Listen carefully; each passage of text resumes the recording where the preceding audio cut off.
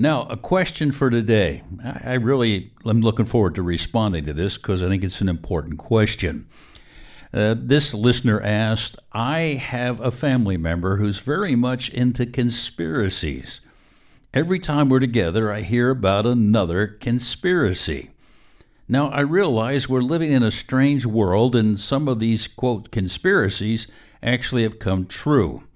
But some of them are so off the wall, and then we get into conversations, and honestly, they tend to get rather hostile. Now, can you relate to that? I suspect that you can.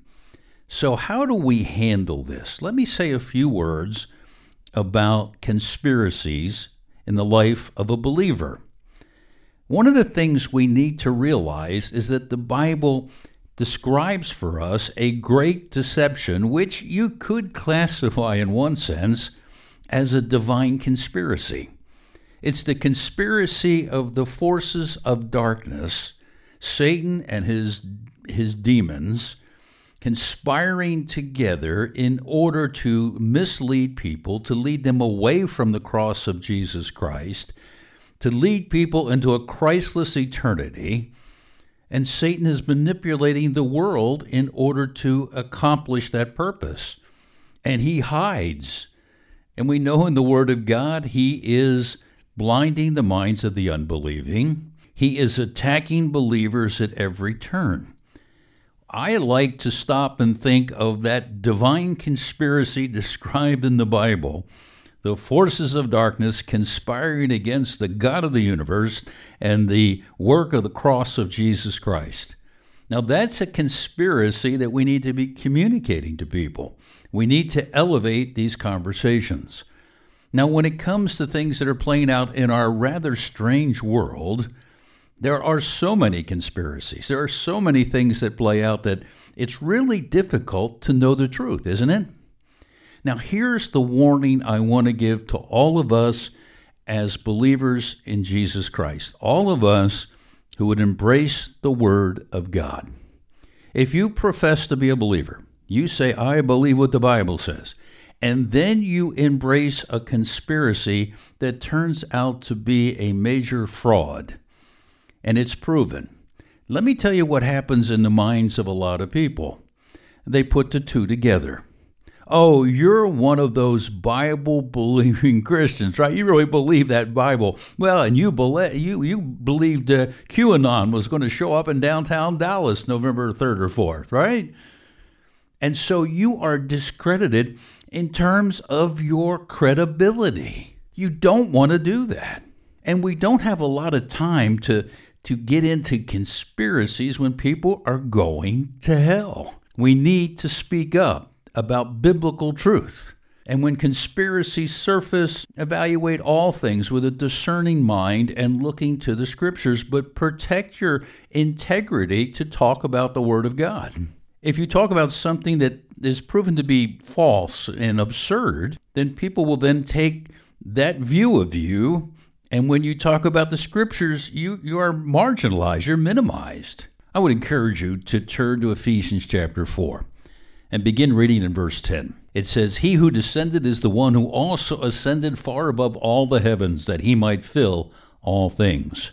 And he, of course, this is the Lord Jesus Christ, our Savior, he gave the apostles, the prophets, the evangelists, the shepherds, and teachers to equip the saints for the work of ministry, for building up of the body of Christ, until we all attain to the unity of the faith and the knowledge of the Son of God, to mature manhood, to the measure of the stature of the fullness of Christ, so that we may no longer be children, tossed to and fro by the waves and carried about by every wind of doctrine, by human cunning, by craftiness and deceitful schemes. Rather, now this is what our goal ought to be in our conversations with others, rather speaking the truth in love. We are to grow up in every way into Him who is the head, even Christ, from whom the whole body, joined and held together by every joint with which it is equipped, when each part is working properly, makes the body grow so that it builds itself up in love. We should be speaking the truth in love. And the truth that we need to be speaking is what the Word of God says. And to speak it in love is to do so in a way that the person feels appreciated and valued, that you're not simply trying to win an argument.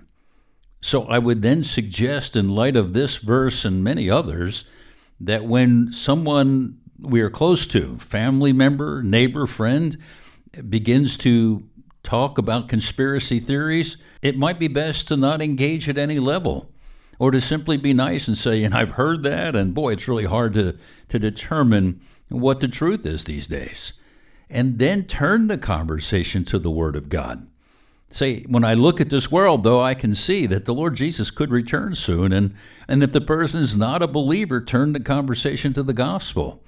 To say, this world, the way it's going, the only thing we can count on is what God says.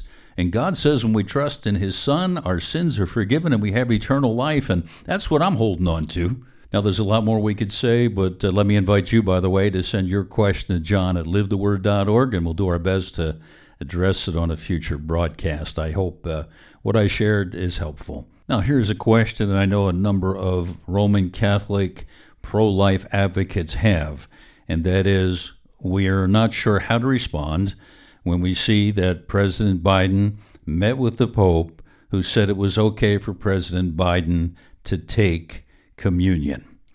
I can understand your concern. It makes no sense, especially when you consider the theological position of the Roman Catholic Church that believes that it is literally, the Eucharist is literally the body and blood of Jesus Christ. Now, we can analyze that biblically, but let's just say that's the Catholic position. That's held, obviously, by the Pope, but it's also held by Joe Biden. And so in that meeting together at the Vatican, the Pope said it was okay for Joe Biden, who is very much supportive of legislation that allows for abortions up until literally the time of birth. How could he be permitted to take what Catholics believe is the literal body of Christ, the literal blood of Christ? How could he take that and at the same time be willing to allow mothers to destroy the body and shed the blood of their innocent unborn babies? That is really difficult to put together, isn't it? Now, when it comes to this, it causes me great concern relative, obviously, to the leadership of the Pope, relative to the belief system of the Catholic Church, which I'm not saying that I embrace, even their position on the Eucharist.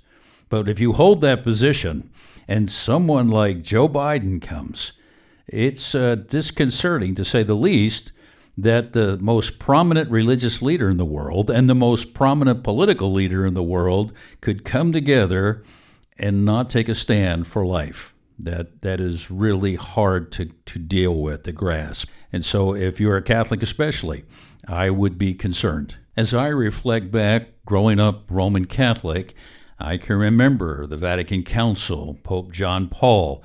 I also can remember those that I knew close in as I went to Most Holy Redeemer, then Gloucester Catholic High School. I remember his first father, Shad, who became Monsignor Shad and then became Bishop Shad. I can remember Father Veloso coming to the door and inviting my parents to send me to Most Holy Redeemer when it first opened up. I can remember Father Snyder, Father Fitzsimmons, and I have many fond memories. I think especially of Father Fitzsimmons, Irish priest, red hair, a wonderful spirit in terms of the way he expressed himself and his obvious love for us as students. And I can remember the conversations we had about the things he was teaching in the religion class. But for me, as it may well be for you as you listen today, I, in my college years, paid lip service to my upbringing. I went to Mass primarily at Christmas Eve, and so I really didn't continue to, quote, practice my faith with confession and communion and the like. But I was searching. I was searching for purpose and meaning in life. I wanted to know that there was something beyond this world, and if there was something beyond this world, I needed to know what it was all about. And it wasn't until I went through college and I prayed a prayer as I was getting out of college, as I looked out on the Atlantic Ocean, and just thinking about it brings me to an emotional point. as I think back, I looked out over the ocean and I said, if you're the God of this universe, please show me. That's what I said. And little did I realize that that prayer would be answered and my life would begin to change within hours. And then I was invited to go to a campground a few hours away from where I lived. And it was there that, having heard from others that I could have a relationship with Jesus Christ, that I could put my full faith and trust in Him and be forgiven and have eternal life. I had heard that repeatedly leading up to this time. And then I realized I know I'm a sinner and I want to be forgiven. And I asked Jesus Christ to forgive me, to have His death on the cross cover my sins. I put my full faith, my full trust in Him, knowing I had nothing good to bring to the equation. And my whole life changed. And that's now decades ago. And I am so grateful to Him. So I would like to say this, if you happen to be someone who has never heard this message, or maybe you have grown up Roman Catholic and you're trying somehow to gain a right standing with the Lord, you can't. It's a gift. Please don't let this moment pass. Receive the gift. Just tell Him, Lord, I know I'm a sinner. You died for my sins. I trust totally in You, that I could be forgiven and receive what You have bought for me, the gift, and I'm receiving the gift now, Lord, of eternal life. Pray that simple prayer, and I promise you, your life will change forever.